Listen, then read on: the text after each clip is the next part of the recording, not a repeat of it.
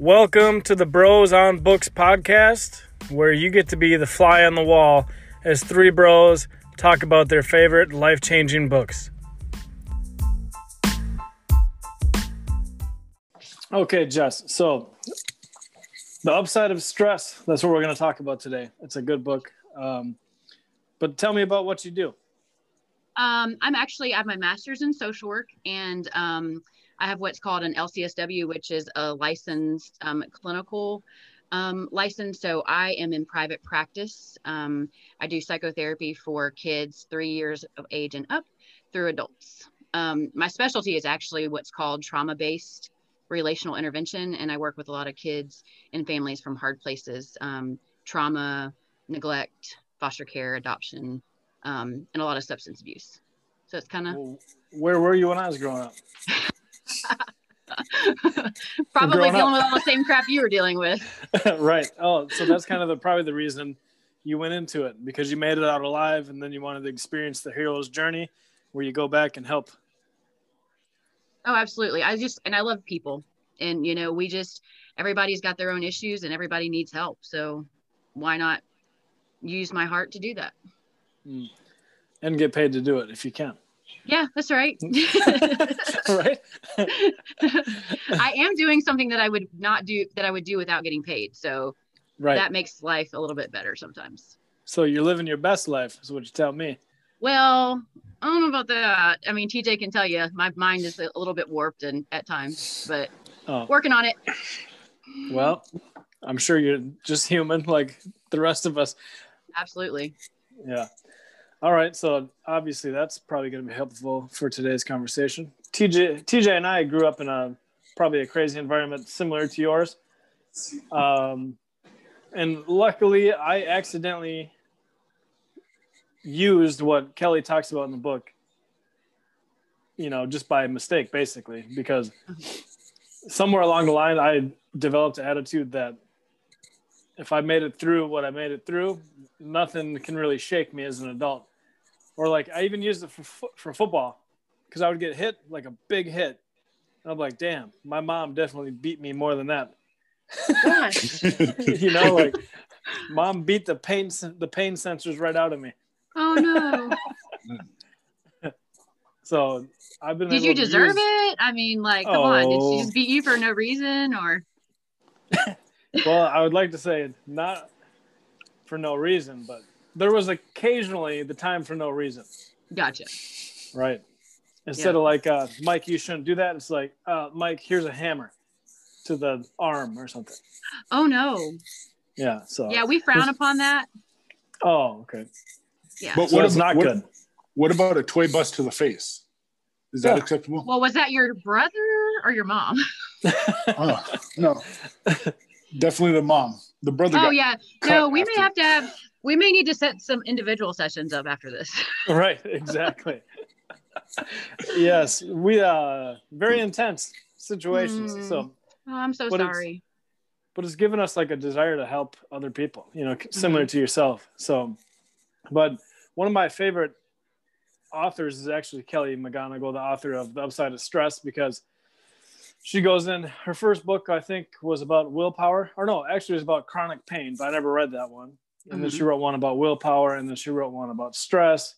And now she actually has another book out about movement. Gotcha.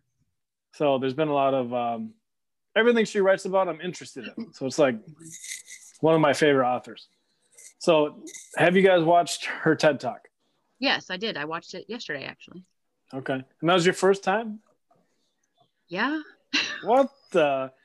Man, you feel like being in your field, that stuff would just be fed to you with a spoon. Well, I mean, when I did watch it, it did resonate with me in the way I practice. As far as, what I do with people with anxiety. And if you think about it, anxiety and stress are pretty much the same. So it did make sense, when I was her thought process and her, the goal she has with how you see stress is actually something that we do to help people get through difficult situations. Right. Like a reframing process or behavioral cognitive therapy. Yeah. Cognitive behavioral change. Mm-hmm. Yeah. Yeah. That's exactly what it is. It's just like she put it into a palatable for the general public you know, so makes it easier to implement as like an average Joe compared to like people like you that have, you know, a ton of training in that area. And when you see it, you're like, oh yeah, that's just reframing and, you know, it's catastrophizing, you know, like all these terms that you're familiar with. You can take all that, put it into a book that just say, hey, there's the upside of stress. Right. But to be completely transparent, you know, I know all the things. Like I was telling TJ, like I have a master's degree and a post-clinical license, but my mind and my brain and my anxious thinking is no different than anybody else's. So Right. It's something that I have to work on pretty much daily too. And that comes from, you know, our history and, you know, trauma and exposures and things like that. But some of us are just chemically designed that way. And so it's very difficult for us to kind of overcome that. So thinking about changing the way you cognitively think or how you see situations is really important. But when you're in the situation, your mind drives you to think catastrophically. Right. So the energy you have to put in to change it is pretty significant. Right. It's a ton, and it has to become habit, or else the gap between the event and your thought process, if your awareness in between those two things, you know, like the awareness of like, oh, I could reframe this. If there's no awareness between when you're in the event and when you're thinking, then you're toast, because then you just become consumed within that moment of panic or whatever, because you don't realize that you can reframe it. Right.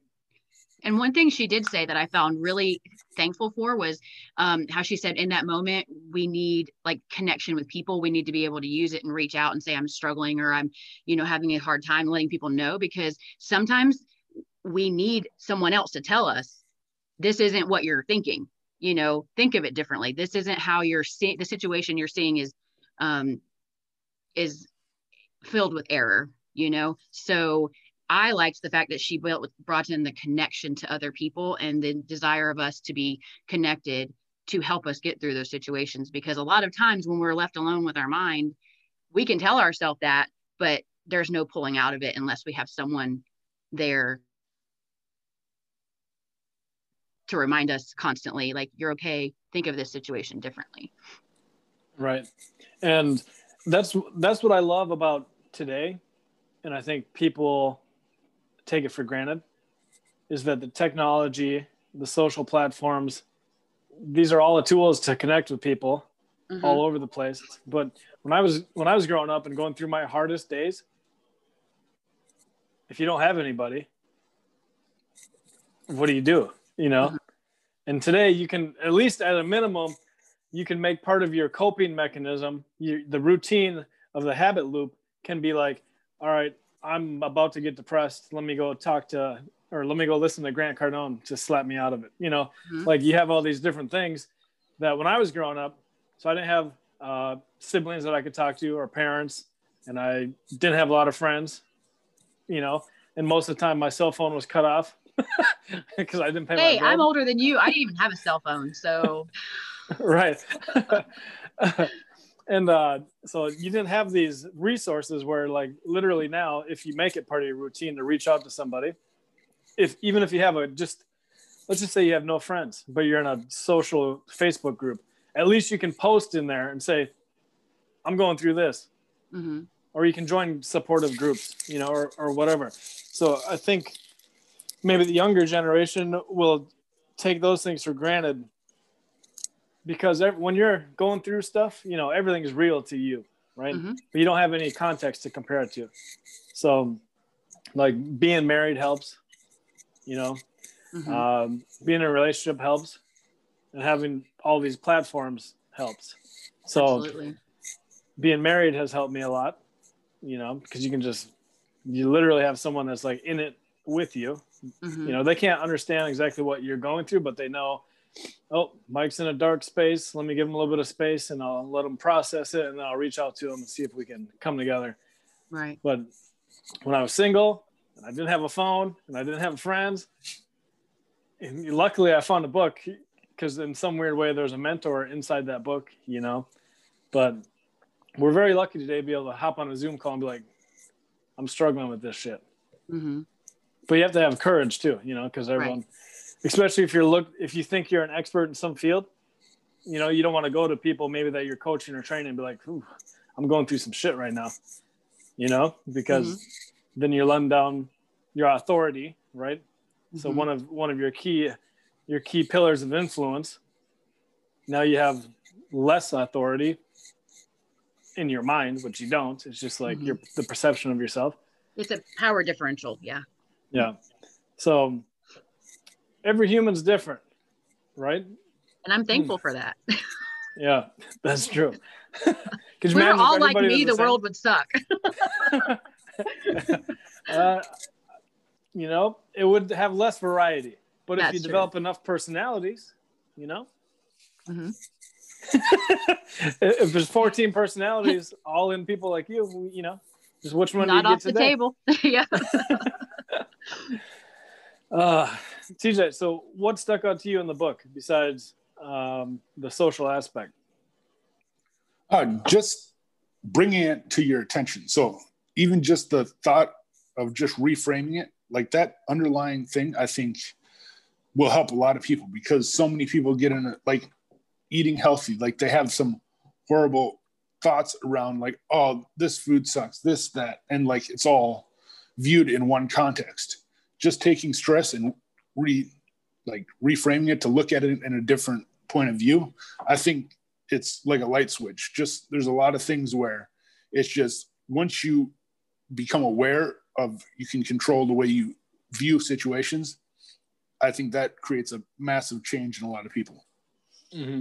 Mm-hmm. And they did a lot of studies that, you know, the one study I was just reading about, because I read the book a long time ago and then I started to review it again for this chat that we're having.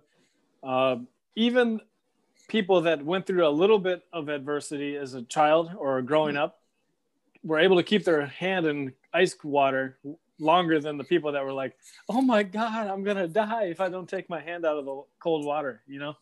So just like you said, just the mindset of knowing that I can use this stress as a tool versus like being a victim to the stress. And then the great part about that is that it can tie into your identity, that you're not a victim and that you're responsible for overcoming this stress or to get through it. And then the difference in the way your nervous system reacts to a challenge versus a catastrophe, you can use that to your advantage by reframing it. So like you can be a prey animal or you can be a predator. You know, your nervous system acts completely different in those situations. And Jess, you probably see this all day long in your work. Is there any specific examples where you're like, it's not that bad and you could actually use this little situation to get better, but they just they can't see it because they're in the moment? Yeah, I mean, I think all of us have those situations, but you know, you kind of use me as an example, I guess. Like my body tends to respond in that fight, flight, or freeze response because I have such a high anxiety, high fear brain. So when my body starts to have those fear responses or those stress responses, that's when the negative thinking and the, oh my gosh, the world is ending comes in. So I've been doing CrossFit for a while, and I had a CrossFit competition a couple years ago, and you know, every time I got up to do some form of movement or workout, I literally wanted to throw up and cry and run away and all the things. But I had a lot of people there telling me, no, like use that to your advantage. Like you can use that as power, you know, use that as something to tell yourself, like, you're ready for this. Get your ass together and do it. Right. So I've been able to reframe my mind, especially when it comes to like working out or being in high stress situations, and tell myself, you know what? No, this is an opportunity for me to be strong. You know, this is an opportunity for me to use the adrenaline, to use the increased heart rate, to use that to my advantage. And then when you start to do that, you start to feel strong, capable, and all those things. And so I use that a lot with patients that I see, especially specifically anxiety. Right now, the anxiety of the world is just ridiculous. Instead of seeing things as so anxiety inducing or scary, why not look at this as an opportunity for something that might be exciting? You know, whether it's a job change, whether it's a relationship issue, whether it's some trauma that you're going through, like how can I use that fear and that stress and change it into something that will give me the ability to conquer and overcome. And in the end, know that I am the stronger of the situation. Like you said, you can either be the prey or you can be the predator.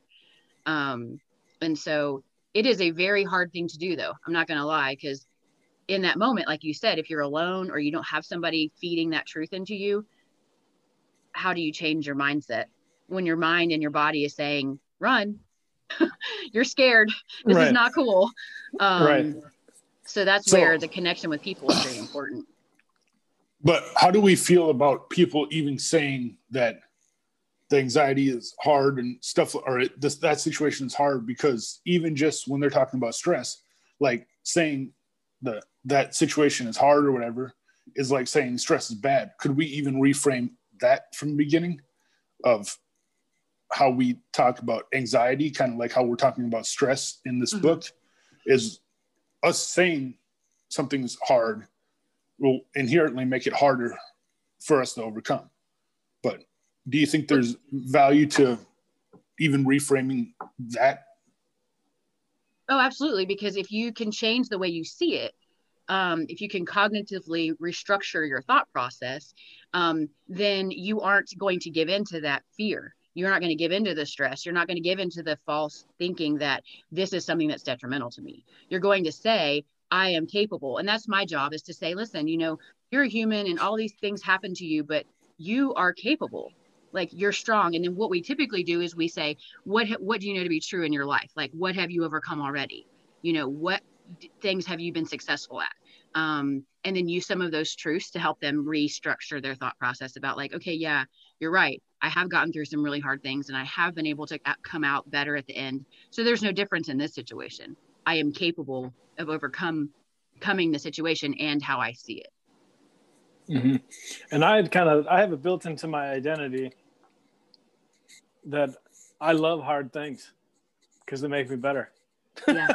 So if I identify the hard thing as a good thing, if I label it, if the meaning that I give a hard thing, just in saying this is difficult, and I automatically trigger, sweet, time to get better. Mm-hmm. So I guess it depends, like the label, like you said, TJ, that could stop people in their tracks. They're like, oh, this is a hard thing. And then you're already setting yourself up for like, oh, am I good enough to get through this hard thing? So I say, the truth is, as humans, we're all capable of doing hard things, but our history, our trauma, our past, the words that we've heard from other people, cloud that truth. We are born narcissistic, right? We are born with, I can do all the things. When we're walking, we're learning to walk. How many times do you fall down when a baby's learning how to walk? A lot. But they don't stop walking. They don't just go, oh, I can't do it. They say, I'm going to walk. And then in 1 month, I'm going to run. And then my parents are going to be telling me, would you stop walking? Right. So we are born completely capable and completely with the understanding of that challenges are good for us. What happens is, over time in our life, we have people in our life, we have situations that come in our life that change that belief. So the goal would be to find that belief again, right? Of challenges are something that I should look forward to because it may make me stronger, right? But at some point in our lives, most people, they have something that changes that thought process to that automatic negative. Stress is bad, challenge is bad, anxiety is bad. I'm not capable of doing all the things, so that's when our mindset changes, and it's different for every person. But sometimes it's really early on, because if you're a victim of abuse from very early on, you start to feel like I can't overcome anything. It may be later in life with somebody in a relationship or, failing school or something, so it's taking those experiences, but looking at the truth of things that matter, which is I am capable. This is hard, but I'm capable of doing hard things. Mm-hmm. The tricky part about this is like your experience. Let's just say the hard thing has popped up again that you failed at the last 5 times. Mm-hmm. Like, shit, am I actually capable? The last 4 times that I even attempted, I sucked and I just crashed and burned. Mm-hmm. But if you can just be like, this might be the time, just got to start swinging, you know? Right.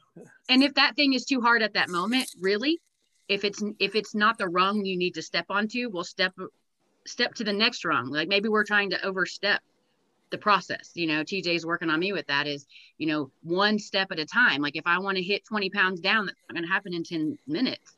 That's going to happen in 2 months or 3 months, because there's small steps that I have to conquer first.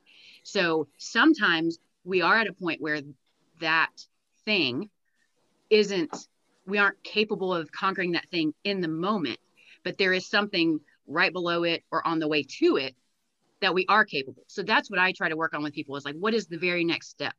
What can I do now that I can conquer, that I can overcome? Because then that builds my belief in myself and the fact that the next step will be achievable. And then we get to, you know, 3 rungs up. It's like I use the example sometimes, like if I want to be a high jumper, I can't just go out and grab a pole vault and jump 10 feet. What's that going to look like? It's not going to look very good. It's going to look like an ambulance trip. With me doing it, it's going to look really bad. But what I can do is I can start doing like broad jumps, you know, and I can try to get my broad jump longer. And then I can start doing maybe jumping over a hurdle, you know, and then I can work my way up. So the end goal is what we see as potentially unattainable, and maybe gives us that thought of, I'm never going to get there. I'm never going to do it. But focusing more on the smaller steps in between give us the truth, which is we're capable, that this challenge is conquerable, and that I am going to get to the biggest piece of that challenge and make it. And then not only that, your nervous system, right? Just that progress, your nervous system rewards you. Absolutely. When you're taking those tiny little steps. Because when you're going in the right direction, the dopamine system's like, all right, you're going in the right direction in anticipation of someday getting to that final goal. Right.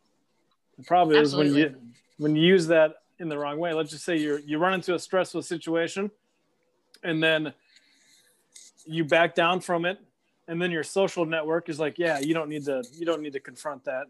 You don't need to confront that. We love you anyways.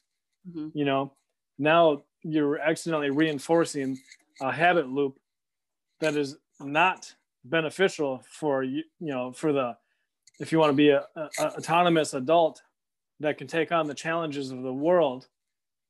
Having a social group that's like, oh, come here. No, you don't need to do that. You know, life's unfair. Come here. Let me love you just the way you are, which is good to have that type of person in there, but they might accidentally be rewarding you and wiring your nervous system to avoid confrontation with hard things and to come back to comfort. Oh, absolutely. Well, that's our go-to. Our mind's go-to is avoid all the things. You know, like if I don't have to address it, I don't have to. But that's when, you know, having people in your life like that is important, but also having people who are there to tell you, you know, that situation was stressful, you know, but you can do that and push you towards conquering or addressing those stressful situations. But sometimes on the flip side, sometimes it is a good idea to step back for a minute so that you know how to appropriately and successfully address that situation. Sometimes stressful situations just pop up and we have to deal with it right now. Like I tell everybody, you throw me a catastrophe, like a bomb going off, and I am your person. I will take care of you. I will meet all your needs or whatever. You give me something I have to expect or look forward to or anticipate, and I'm gonna lose my mind because there's too much time waiting on that stressful situation, right? You're right. So, but in the chaos, you can respond well. Oh, absolutely. That's like, give me all the chaos and I will handle it. But in anticipation of the chaos, you're like, ah! Yeah. So kind of getting your mind to stop anticipating chaos, and understanding that when chaos or stress or anxiety does come, you can handle it. You know, you can conquer it because you're capable and, you know, you've done hard things before. So why waste all this time waiting on a catastrophe to happen and stressing out about it? And I feel like it does take, like, you're trained professional in this group, right? Or in this niche, right? But even when you're in the picture, you can't see the frame. Correct. So even someone like yourself, you need someone like TJ to be like, hey, small steps. Oh, ask him. I'm always like, my favorite word is, this is terrifying. Because everything terrifies me. I don't know why, but my mind thinks everything is kind of a challenge, is kind of an overwhelming expectation, or maybe I'll fail at it. You know, I do have a lot of knowledge, but maybe I'm not good enough. Maybe I can't do it. Maybe I don't know what to say. Well, bottom line, who cares? But second of all, I have to start telling myself I am capable. I do hard things all the time. I have gotten through all the things. And so I texted him and I said, okay, fine. I'm going to trust you and I'm just going to do it.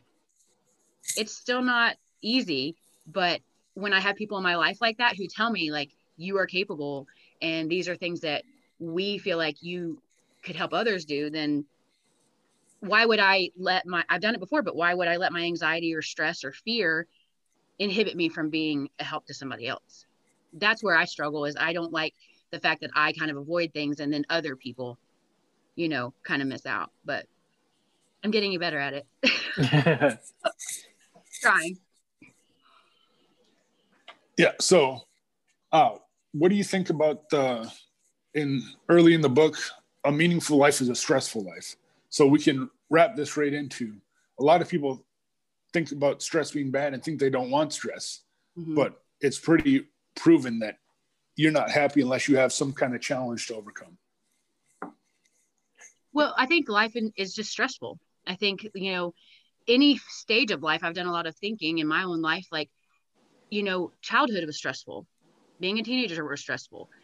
Getting married, having kids, finding jobs. Like, I don't think there's anyone who thinks that you can do life without stress is living on Pluto or something. I don't know, you know, because which sounds pretty damn stressful, because life isn't Pluto all gas? Yeah. I mean, my mom's favorite quote was always like, life sucks, then you have to keep living it. You know, like, it's not life sucks, then you die, because that would be kind of awesome. Like, if we just got to end it all. But, you know, the bottom line is there's always going to be something. I'm not so sure how I feel about thinking that a stressful life is a happy life. I feel like understanding stress and being able to manage it is what can make a stressful life. She talked about meaningful life, not so much happy wasn't the word used. Meaningful is a stressful life. Well, I mean, situations that are stressful create change in our life, whether negative or positive. So it can, you know, situations can change the way we do life. It can change the way we see life. It can change the way we interact with people. So I would agree with that. Absolutely. That, you know, situations that occur in our life add meaning to our life, you know? Yeah. Or like if you were saying a male was going to propose, like, that's a stressful situation. Finding the ring, making sure you got the right size, how you're going to do it. Are you going to try to record it? Are you not? All these things some people would view this as stressful, but most people would agree that's a very meaningful time in their life. So yeah, but I wouldn't see it as stressful. I would see that more as exciting, you know, and that would be because I could reframe my thinking about it. Yeah, it's stressful. It is something that is a huge decision. But if you look at the whole, like the end goal of that decision or that situation, it's exciting because you're about to change your life and you're about to move forward, you know? This is a good point that we haven't touched on yet. She talks about a lot. No one has actually identified what stress means. A stressful situation, like, that's a big point in the book. We use stress as a broad term, but stress is defined so many different ways for so many different people. Because weight training is a stress. A lot of people love it. Freaking losing your job because of COVID and everything shutting down, that's a stress. I think that's different than me squatting. Yeah. So it's like one of the big points that we haven't touched on yet. She's talking about stress isn't defined. So like when you said that's exciting, well, there's still a feeling of like anxiousness, stuff like that some people might classify as stress. So just how broad that term is, I don't think she was a big fan of that. But what do you guys think? I think, like you said, putting a definition, I think it's up to us to define what stress means. And I think that's probably one of the key points in the book is like decide what it means. But as far as like a stressful life is a meaningful life. If I am going to rescue the Jews out of the concentration camps, there's going to be a lot of stress. Mm-hmm. But meaning is way more important than the stress involved. Mm-hmm. And I think at the end of the day, if you did that successfully, you'd be extremely happy mm-hmm. that you gave your life meaning, you know, and it always comes back to contribution, you know. Mm-hmm. So the social aspect is like, we're wired somehow, even if we hate people, even if we're on all the anxiety medication, we have barely any connection to our feeling. There's something in us that still wants to help people. Well, we're created, sorry to interrupt you, we're created for connection. I don't know, you know, whether you believe in, you know, God or have a faith or whatever, but like my belief is that we are created for connection with other people. So stress in itself can be induced when we aren't connected, you know. So I feel like, you know, like you said, the meaningful piece of it with what I do, I stress over all the time, whether or not I'm doing the right thing or meeting needs or whatever. But the bottom line is I have to believe that my goal is to meet the needs of others where they are and help them move from one place to another. And that, like you said, creates meaning in my life. You know, I feel thankful and happy that I can do those things, but that also other people are also having improved meaning in their life. And so, but it's because of that connection, and because we are so, you know, we desire so much connection between each other, you know. So the payout is twofold. It's for ourselves and it's for the other people in our life. Right. And on the same topic, what I do, like a meaningful life is a stressful life, as in her words, that's exactly what I do. Like, I really care about the results of my clients and handling everything and going above and beyond. Mm-hmm. So when I have 25, 30 clients checking in with all different needs, stressing about different things, like that's a lot that falls back on me to handle. But that's what I want to do. I want to help these people. So it's meaningful, even though I address the stress of like 7 people had a bad week and they're all freaking out. Like, yeah, that's a lot to handle, but I enjoy actually what I do and helping these people. So I get meaning from mm-hmm. addressing that stress, because a lot of times there's people just getting started. Like when we just got started, there's a lot of doubt. There's a lot of things that I'm trying to help them handle to start with. And that times all the clients, it mm-hmm. makes it a fun situation. But this whole thing comes back down to like, that's meaningful because I actually care about helping those people. Mm-hmm. Mm-hmm. So what kind of tools do you have, TJ? We'll start with you. When you have stress going on in your life, what's your routine, healthy and unhealthy? Mine's very simple. Either I buy a new book or buy a course or do something to improve myself, move me forward, or just go help someone for free. Mm-hmm. Just getting any kind of action to go improve a situation. That's what I found. When I'm in a bad mood, I'll literally go and just help somebody, whether it's or buy a new course or do something. Go, when I was broke as shit, go to Barnes & Noble and just read something. Like anything that's going to move me forward. Mm-hmm. Like that's the easiest thing I do, and it works every time. Mm-hmm. So that's your routine when you're overwhelmed or whatever. You're like, let me go help somebody. Let me improve someone else's situation, and then they'll improve my situation. Yeah.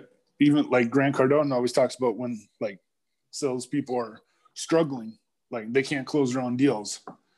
He talks about it in a few of his courses, like go help somebody else with theirs. Like don't worry about the commission, don't whatever, just something positive to get you back on track.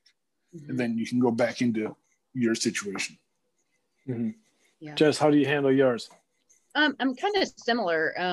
My desire just every day is how can I help someone, you know, whether it's, you know, in my job or just being available to my friends. I'm a very connected person. So I need that to level out my stress and anxiety. But I do have like a few people that I can be very vulnerable with. One is another therapist that I work with who isn't judgmental and thinking, oh, you should be all great because you're a therapist. I can go to her and I can say, listen, like my mood is awful. Like I don't want to be here. I don't like what I'm doing. I don't like myself. I don't like people right now. And she just listens and she validates and says, you know what, like this is hard work, like, but you're doing a great job. You know, we work with each other because as a professional in this field, it's really hard to go to other professionals because there is a lot of judgment that you should have it all together. You know, you're teaching everybody else how to have it all together. And when I don't, which is a lot of the time, I feel like I'm, you know, being of disservice. Well, she's very good at telling me like, no, you're a human. Like you're allowed to feel this way. What we do is heavy. What we do is hard. Give yourself some grace. And then I try to move. I go do something. I go to the beach. I go work out. I go on a walk with my dogs. I can't just, if I sit with myself and my stress and my worry, it does not go well in my head. So Right. I just get out and I like to move, whether it's just take a drive, go to the, like I said, walk with the dogs, or the beach is my favorite place. And if I can go spend 30 minutes, 40 minutes on the beach and just breathe, I'm a different person, you know, just getting away from, not avoiding it, but like taking a minute to just be, and, you know, trying to be as present as I can in the moment of, you know, all I can do right now is control me and what I can do, you know? And so just having a good group of people that I can connect with and then moving. Mm-hmm. So if you didn't have that group of people, what would you do? Would it be Well, I have movement? my husband. If I mean, I have my girls who I, you know, check in with, all, we support each other. My husband's pretty good about being like, are you okay? And I can now say, no, I'm not okay. But you know, if I didn't have him or anybody, I've never been without, because I'm such a needy person when it comes to connection. But I feel like I would just have to move, have to just be active, doing something to keep my energy down, like that negative energy down. Mm-hmm. Yeah, I've the most stressful times of my life are when I'm searching for meaning in my life.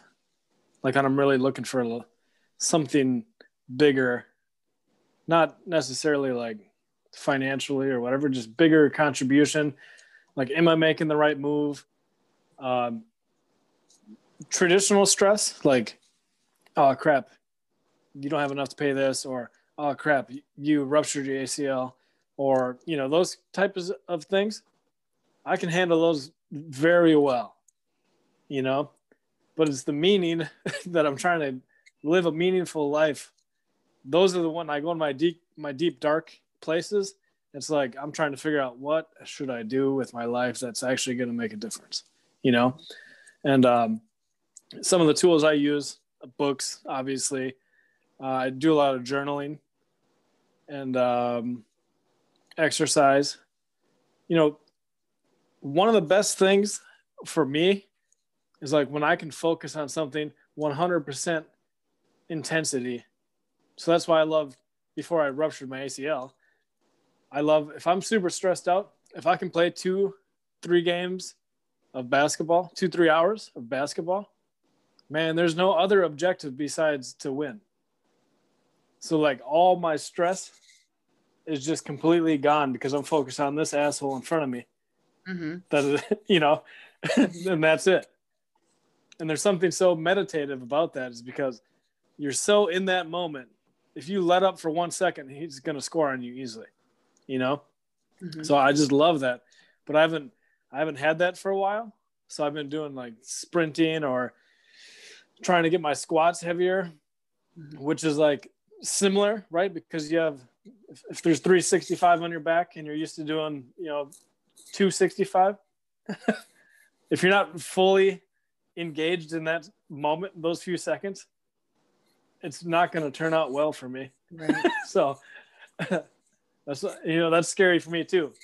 Cause I'm like, so what do you do when you return to normal, when you return to the stress? You know, what do you do? Cause, you know, for that 3 hours of basketball, that's great. And for my 45 minutes to an hour at the beach, that's great. But what do we do when we return to life, Right.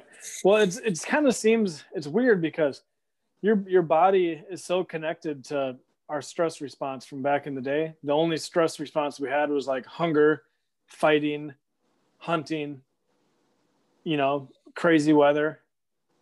Like it was all survival based. Mm-hmm. And if you go hard on a basketball court for 3 hours, it's kind of like, man, I guess that wasn't that stressful. So just let me go handle it. So I guess it takes the edge off for me to attack it in a more like realistic mindset. Mm-hmm. Like it's not that big a deal. You were just like catastrophizing it in your head. Mm-hmm. And then if you go hard on the basketball court, you don't have a lot of energy left to be stressing about that. Like, man, okay.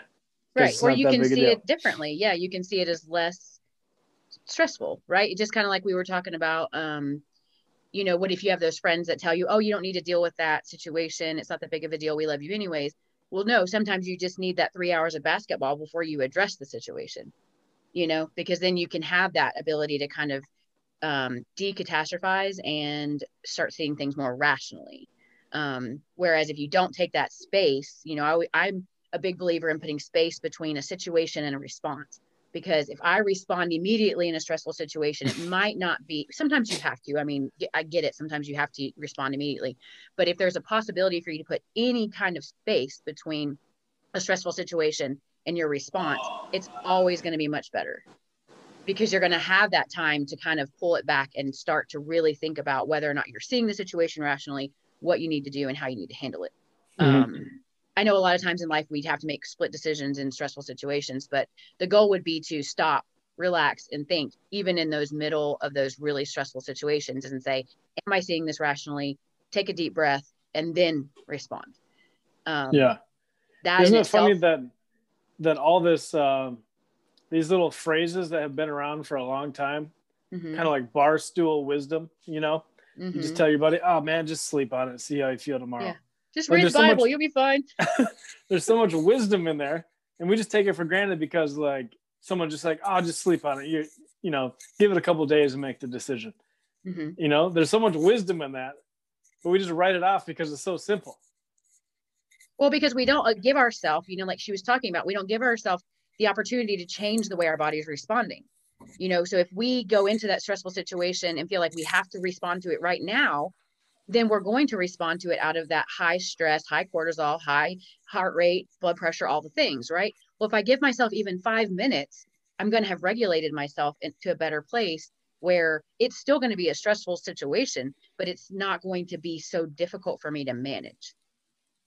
So those little things about just giving it time or space or whatever you want to call it helps do what she was talking about in the book about seeing it differently, so that your mind changes the way your body responds, but then actually physically changing the way you respond by taking control of how your body is responding. Because you do have the control over a panic attack. You do have the control over how you see the situation. But unless you kind of give yourself that space, it's going to go like the train and it's just going to keep going and it's going to be catastrophic in real life. What if it's just easier to blame it on something else, like a chemical imbalance, or it's not my fault? Would you be upset at yourself if you had a broken leg? I've heard this a lot with like depression, right? So like I don't like depending on anything, probably because I couldn't depend on anything. So I've learned not to depend on things. So if someone is going through a depression,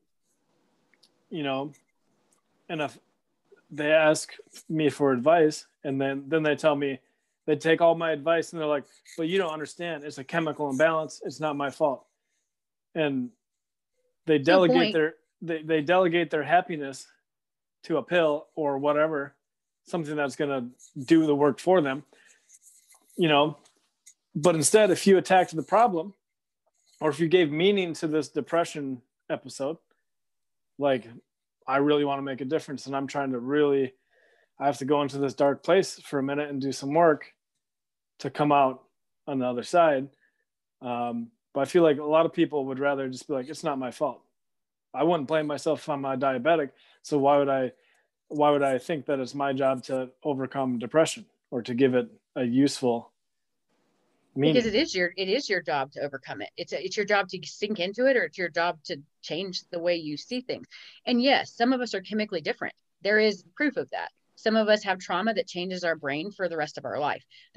We cannot control that, right? I cannot control how I was treated as a child or by people or things that were said. I can't control, where I grew up. I can't control any of those things. Those protective factors are things that I can't control. But even if I'm depressed, I have choices. I can sit in it and say, yeah, my mom beat the crap out of me my entire life, so I'm just going to sit over here and wallow in it because I'm a nothing. Well, that's not true, but that's a choice I made to think that way. So yes, while it might be a chemical issue, there are things out there to help us. There's therapy, there's medication and therapy. But bottom line is I have a choice whether I tell you to kiss my ass or not. Like I can get up every morning or not. I have a choice in that. So it's a lot of people I see have this thing. Well, my mom has depression, so I have depression, so I can't get over it. And I'm never going to. Okay. Well, if you say that, then that's true. But the bottom line is I have control over what I do with that. So if I get up every morning at 4:30 and go work out and go to work and take care of my family, I can still have depression. That's not my identity. My identity is what I do and who I am to people. I can lay in my bed all day and not make any money and go into bankruptcy.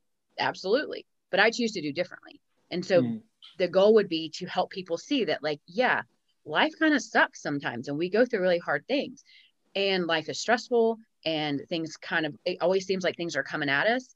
Well, I can only do what I can do. I can't control all of the external things.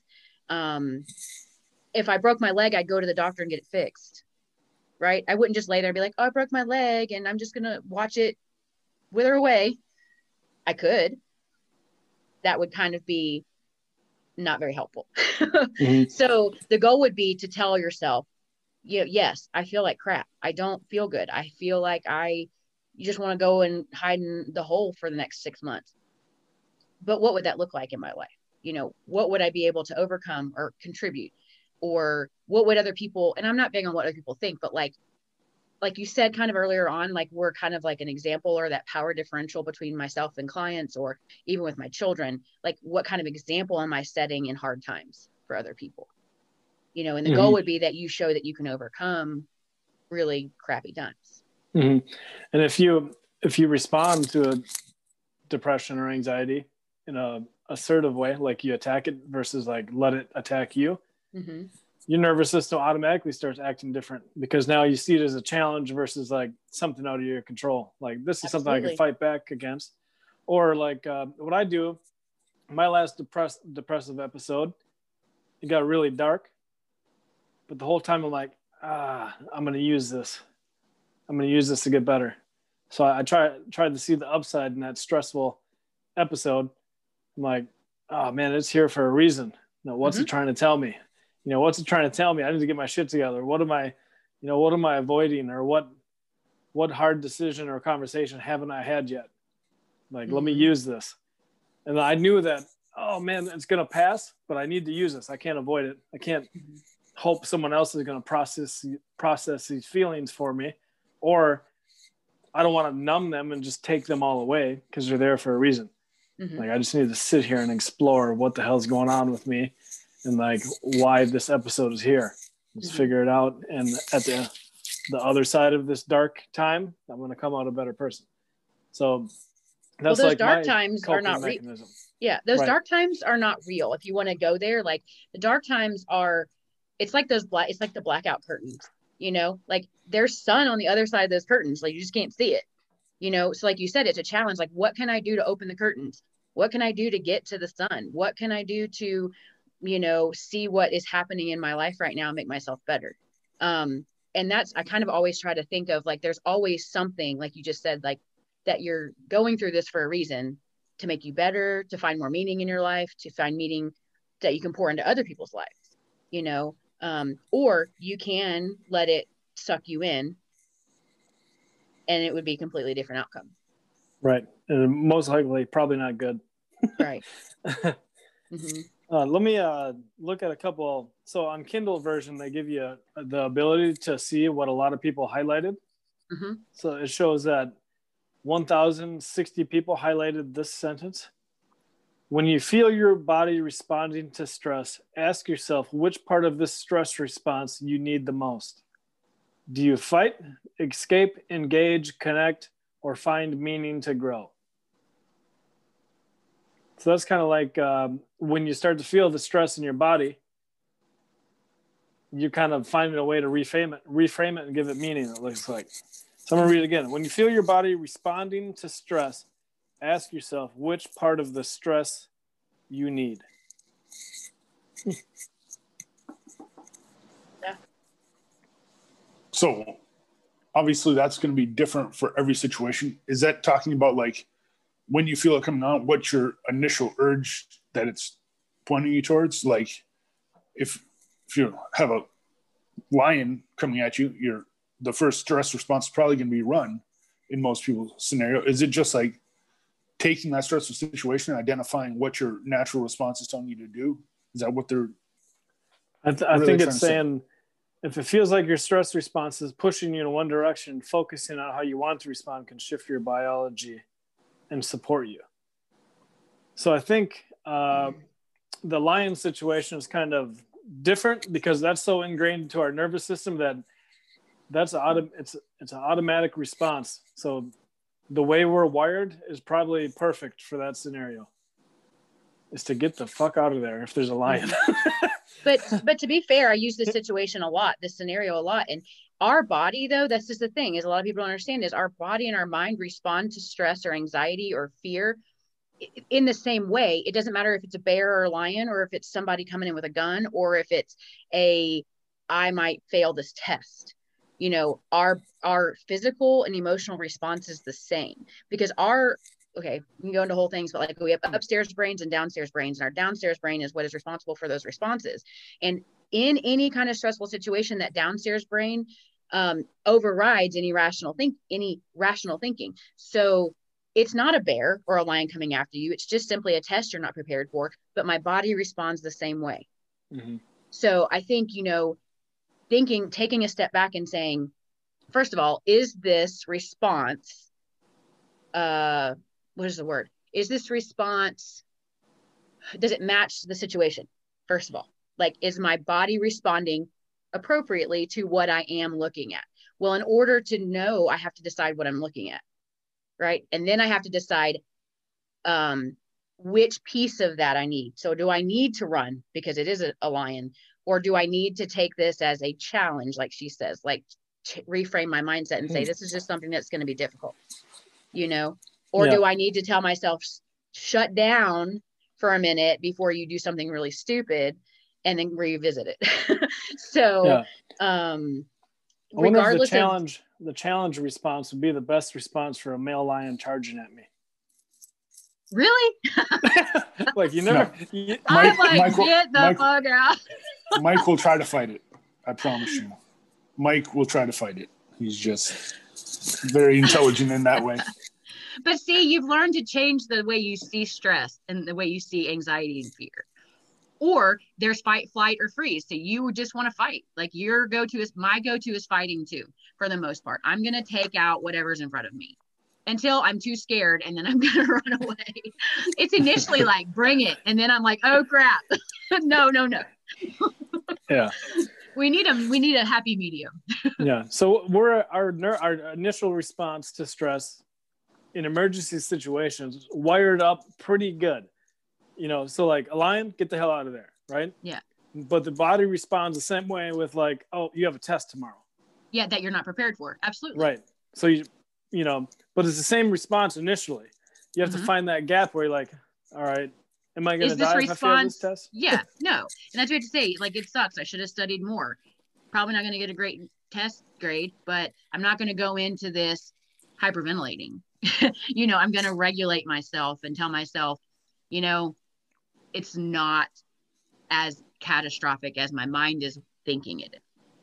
Mm-hmm. And it's cool because Kelly's most recent book, The Joy of Movement, kind of talks about like when you're completely exhausted from sprints or whatever, and you're just this huge deep breath in and out, like almost like a panic attack. Mm-hmm. She's like, that's beautiful because your body is like getting you through that hard situation. Mm-hmm. And then the reason CrossFit blew up so much is because the social aspect of it. Like when you're going through hard things, but your tribe is there, like showing you love and support. Mm-hmm. That's addicting. That's exactly what I told TJ. He's not a super fan of CrossFit, but I said, listen, I can't. Well, from a health perspective, like if your goal is to stay healthy and make progress, CrossFit is not the best tool. Mm-hmm. But it's the most addictive because like when you get hurt, your tribe is there to love on you. You know, it's just wiring you for that. Mm-hmm. But if your goal is like to stick to your plan, the risk to reward situation with CrossFit is, where it comes into play with like TJ's long-term goals for you and for himself is not to hopefully battle a back injury for the next 8 weeks, Yeah. For sure. Yeah. But that's where the whole connection thing is when I get super overwhelmed, like I have people there to tell me like, it's not that bad, Jess, like you're fine. You can do it. Like use whatever you're feeling right now to overcome this obstacle that you see in your way. That's not really an obstacle. It's just something my brain is seeing as scary. Right. And TJ, how do you feel about like lifting with a partner versus not lifting with a partner? Like if you have someone on the same wavelength and you guys are like crushing it together. I would love that. Versus like doing it by yourself. Do you notice the difference? Me personally, because I still deal with some injuries, there's a lot of body parts I won't train with somebody because I know I might have to adjust things or do things that aren't going to fit in with how, like if we start squatting and they want to squat and my knee or back's acting up, I'm going to have to go switch it. So I don't want to have that situation where I'm trying to change their workout and negatively affecting them. But if you're on the same wavelength, I think there's a lot of benefits to it just from even just the challenge aspect, like having someone there to kind of go back and forth with, especially like when you're into bodybuilding for a long time and you're at a higher level, trying to find someone that's even on that level to push each other. Because normally if I go in any random gym, I'm probably training harder than most people in there, like just without thinking about it. But when you're in an environment that has people that are all pushing really, really hard, I think there's a good, like, it's why I don't like to train at gyms that are empty. Everyone talks about like, oh, empty gym, yay, all this stuff. I can't stand it. If the gym's empty, I'll leave and come back later. Which is weird because when you train alone, you still like the gym to be busy. Yeah, for sure. Just the environment around you of people actually working. So not people just messing around and taking selfies. Right. Hey, I take selfies at the gym. I know, but I make you do it. I know. For proof. Accountability selfie. If it's not on a selfie, it didn't happen, right? Right. Oh, exactly. So, it's so true. Like I have new clients record videos of like certain movements. They're like, oh, this is so weird. I'm like, shh, you're good. Like so many people, that's recording is such a good tool in a gym context. But here's the deal. Like if we're talking about stress and stuff and you asked me to do that too. And I was terrified because I was like, oh my gosh, then he's going to actually know what I look like. And then he's going to think I don't know what I'm doing. And then he's going to tell me you're stupid. It was all the things. And I was like, no, all those things could be true. That's absolutely, I know. Cause we're talking about me. So, but I was like, what, get over your, like, I was like, I had to tell myself, like, I had to restructure my thinking and say, you know what? No, I'm paying him. He cares. He needs to know because I want to get better. He wants me to get better. So shut your face. There we go. So even though all those things can be true, you're doing it anyways because you value growth over being like looked as perfect or whatever. Exactly. Because I was like, oh my gosh, it's going to show all the things, right? And it's going to be, it was just terrifying in my brain because my brain automatically goes to this is not cool because I don't know what I'm doing and I'm not perfect. And what if he thinks I'm stupid and all the things? Well, I had to change it. I had to say, you know what? No, that's completely irrational for what he's asking me to do and why he's asking me to do it.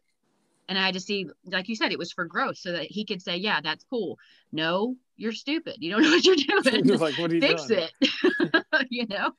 So absolutely. Even in those small things, it's something that's hard to overcome. But it became something that for me, I was like, you know what? I have to be vulnerable in this. Otherwise I'm not going to change, you know? And so that's where taking that anxiety or that stress of that and changing it to what it could do to benefit me and to help him help me. How is he going to know what I'm doing or what I need if I'm not being honest with him? Right. You know, like if so you're not measuring your food right or something. Yeah, exactly. And, or if he says, have you had anything off plan? And I say no, which I don't, but it's not true, you know, because I'm afraid that he's going to be like, well, you suck as a client, you know? Well, he's just thinking that. He won't say it. I know, I've learned he won't say it. But that's my, you know, the catastrophic thinking is like, oh, I failed. No, I'm human and I made a mistake. So I need to be honest with him so that he knows, hey, she's not following plan, right? So I need to help her figure out what's going on and why. So even in those small, that's a small stressful situation, but can lead to this catastrophic line of thought unless you change it and see it differently. Right. So that's kind of what she was talking about, is how we change the way we see the stressful situation and how our body responds. Yeah. The upside. And then we typically feel better. Selfie. Yeah. Yeah. The upside of the awkward selfie and the awkward video in the gym when you already feel stupid because you're trying a new movement and then you have to set up a phone when everyone's going to be looking at you in the gym like. And there's people that look like TJ there and I'm over here like, I'm doing something, I think. You just got to yell at them, bitch, mind your own business. Right. Which is one good thing about where I live is my gym is small and the people are great. So, you know, there's never any judgment, but man, I feel it even though it's not there. Right. That's irrational and my catastrophic thinking. And I have to say, you know what? No, people A, don't care that I'm here, but B, if they do, they're glad I'm here and I'm not on the couch, you know? So it's seeing that stress that comes in a different way. For sure. So another chapter or part of the book is what does it mean to be good stressed? So what would you say to someone saying, what's a good stress to you, Mike? A good stress is just enough amount of resistance to make me better in some way. Or my identity is like, all right, that water is 30 degrees. I know there's going to be like a hormetic response if I get in there. And not only that, I'll do something that forces me to override my panic response. So I'm going to go in there and learn to control, you know, myself in a very stressful situation and then become better at the end. One good thing about that is you can't get in water that's 30 degrees. You can't? It's frozen. It's frozen. It's solid. Oh, well, there's a creek that we had like 30, it was moving water. It was moving water. It was moving really fast. And when I get in that bitch, whoo, man, it's so cold. Literally, I feel like my skin's burning off. Yeah. That's a little dangerous. Right. So he threw his wife in there too. No, she didn't get in. She got in last time when the water was probably like, you know, just under 50 degrees. Like I go in it in the middle of like February because the creek never stops flowing. And there's like, I'm walking through ice to get there and you see ice floating through. I'm just like, I tried to get her to go in and she's just like, fuck. She's like, no, not happening. She like put her foot, she was like trying to force her leg into the water, like, ah, and it just wouldn't go. She's like, I'm out of here. No. So that's a great example of a good stress cell.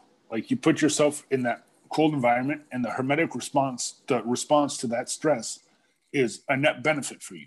So same with weight training, like getting underweight, like that is technically stress. You're stressing the tissue to damage it, but it's a positive response that comes from that stress. But I'm gonna read one more highlight for you guys and see what you think of this one. Let's see if I can find it real quick. Let's see. Here we go. The beliefs that become mindsets transcend preferences, learned facts, or intellectual opinions. They are core beliefs that reflect our philosophy of life. A mindset usually based on a theory about how the world works. For example, the world is getting less safe, that money will make you happy, and everything happens for a reason, and people cannot change. All these beliefs have the potential to shape how you interpret the experiences and make and make decisions. Mm-hmm. So our beliefs about everything kind of shape our behavior. Well, and core beliefs, like she's talking about, core beliefs come from our history. Core beliefs come from who we were raised by, how we were raised, whether we're raised in a believing home or not, whether we believe that, Democrats are going to end the world or Republicans or Jesus, So the thing is we aren't in charge of how we get our core beliefs. And that's unfortunate because we rely on people that we trust or people who are involved in our life to raise us. So at some point we have to decide if our core beliefs are right. That usually happens, sometime around teenage years when we're kind of going, our parents are stupid, right? And like all the things. And then as we get older, we start to see the world differently. So every single person has a set of core beliefs, and they are actually kind of like, so they're kind of like sunglasses, and everybody's tint on their sunglasses is different. So I might see a situation as like no big deal, like, bro, what are you getting all excited about, right? And you may be like, oh my God, the world's ending. Well, because you see that situation through your core beliefs and I see it through mine. And those two things are different. So we can have the same experience, but feel and respond differently to it. So there comes a time where you have to decide whether or not the way you were trained to think is correct or not, and how you see the world. And sometimes we have to take those glasses off, and that can be devastatingly hard for some people who are raised in certain beliefs where you have to like challenge whether or not what you were told was correct, or whether or not you see the world as healthy or not. So it's really, really important that at some point you do challenge how you see the world. So what would you say if I said nothing that happened in your past matters? It's just, it all matters. Does the event matter or the meaning you give that event? Because I think everything is the meaning, because anything can happen. Like, I've watched people go through horrible shit. Mm-hmm. They can give that event a different meaning. So like, people always, I know plenty of people that complain and say, there's that story about the twin sons, one, and they both had an alcoholic father. One took that and became, I think, some lawyer or something high end. And he's like, why'd you get to that? How'd you get to that point? Be like, oh, my father was an alcoholic and I wanted to be as far away from that as possible. And then the other son is an alcoholic. Why did you get to, and homeless or whatever? How'd you get to this point? Well, my dad was an alcoholic, so that's all I seen. That's all I knew. Well, at some point, the other one challenged what he saw as whether or not it was something he wanted to do. You see what I'm saying? Like, it does impact your brain. All of our life and the traumas and the experiences we have an impact on our brain. It's what we do with it that matters. You can't, I'm not going to say that the experiences you had don't matter, because it's your truth. It's how you experience life, but it's what you do with those experiences ongoing.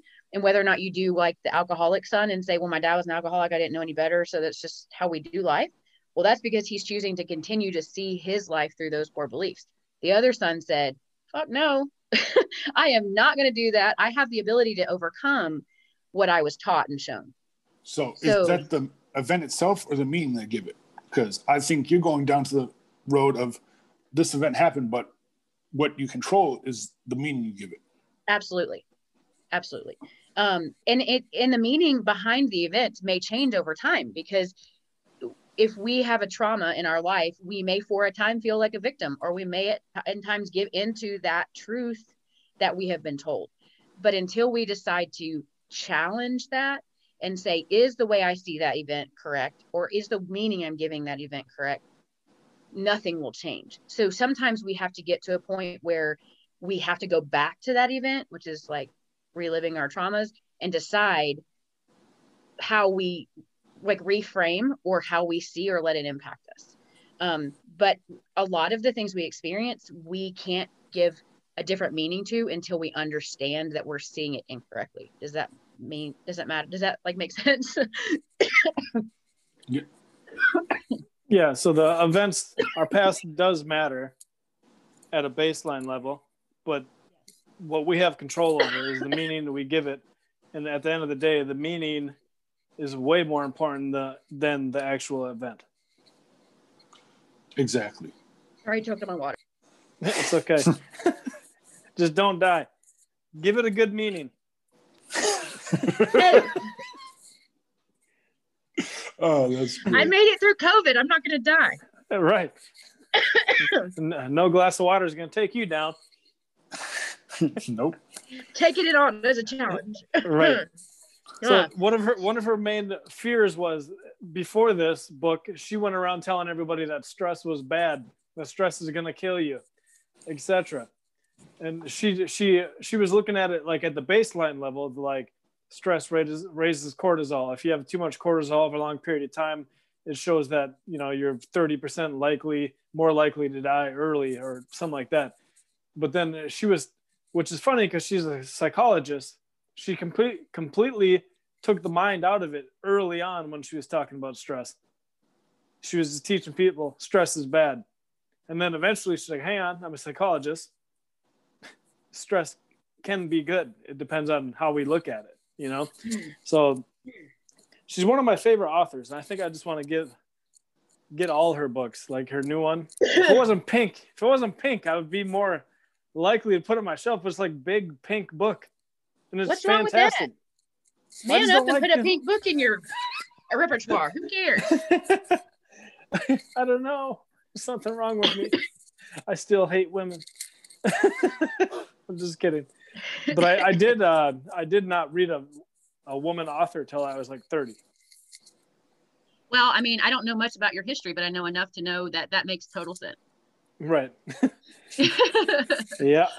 Man, I think this was a good talk, guys. Yeah. I like it. For sure. So what's our takeaway from this? Stress is only detrimental to your health if you see it in a negative light? Or what's our takeaway? My takeaway is good. Stress is good as long as you make it mean something. Without stress, there's no way to get better. Physically, mentally, socially. Like, just think of the stress of like giving a speech. Holy shit, man. I got a D in all my speech classes. What? But like the ability to go out in front of a crowd of people and just speak confidently, you know, I think that's a event or something that you would want in your tool belt, you know. And if it takes like 1,000 public appearances to just get your ass kicked and suck, just to get to that point where you're like comfortable doing it, and then you're able to contribute with talks or whatever, speeches, or, you know, whatever you decide to do with your life. I feel like even there's an upside of that stress, just getting your ass kicked over and over, just shaking and stuttering because you're so hyped up, or you know, you have so much anxiety, you know, because you know you mumble a little bit, or you know that you're not sure how to use the best words to explain a situation. I think stress is good. It's funny you say that, because I actually thought about that when I was watching her TED Talk, because she seemed so like chill. But I do know that even if she's like the chillest person on the earth, that her body will create a responsive fear. So she had to get to a point where she was able to successfully see that situation differently. Do you see what I'm saying? So like, yeah, even though we didn't see it on her TED Talk or whatever, because she did a really good job, there is a natural, unless you're a complete narcissist and think that you are all things to all people, it's going to be huge. She's going to have that response. Who built the cages, Joe? Yeah. But I think that, you know, stress is necessary, like you said, in some situations to build character and to grow ourselves. But it is how we respond to it and how we accept it that makes that happen. Exactly. And a few just quick things to go over before we wrap it up. Like chapter 4, how anxiety helps you rise to the challenge. So that just confirms exactly what we're talking about, where these stressful events are going to be basically stepping stones or situations that allow us to improve. And then another one, how adversity makes you stronger. So she confirms it a few different times in the book. Mm-hmm.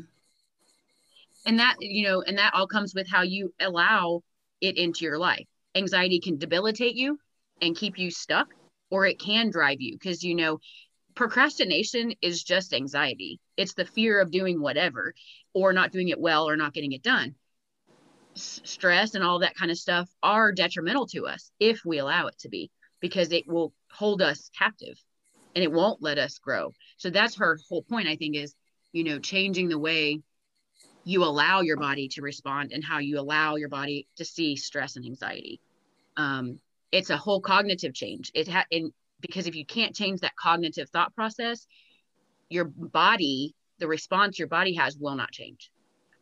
So it's a mind body thing. There's a book called The Body Keeps the Score, and it's about how, like, our injuries to our mind through trauma and things like that impact our body and our body's response, so, and our body keeps the score of our history.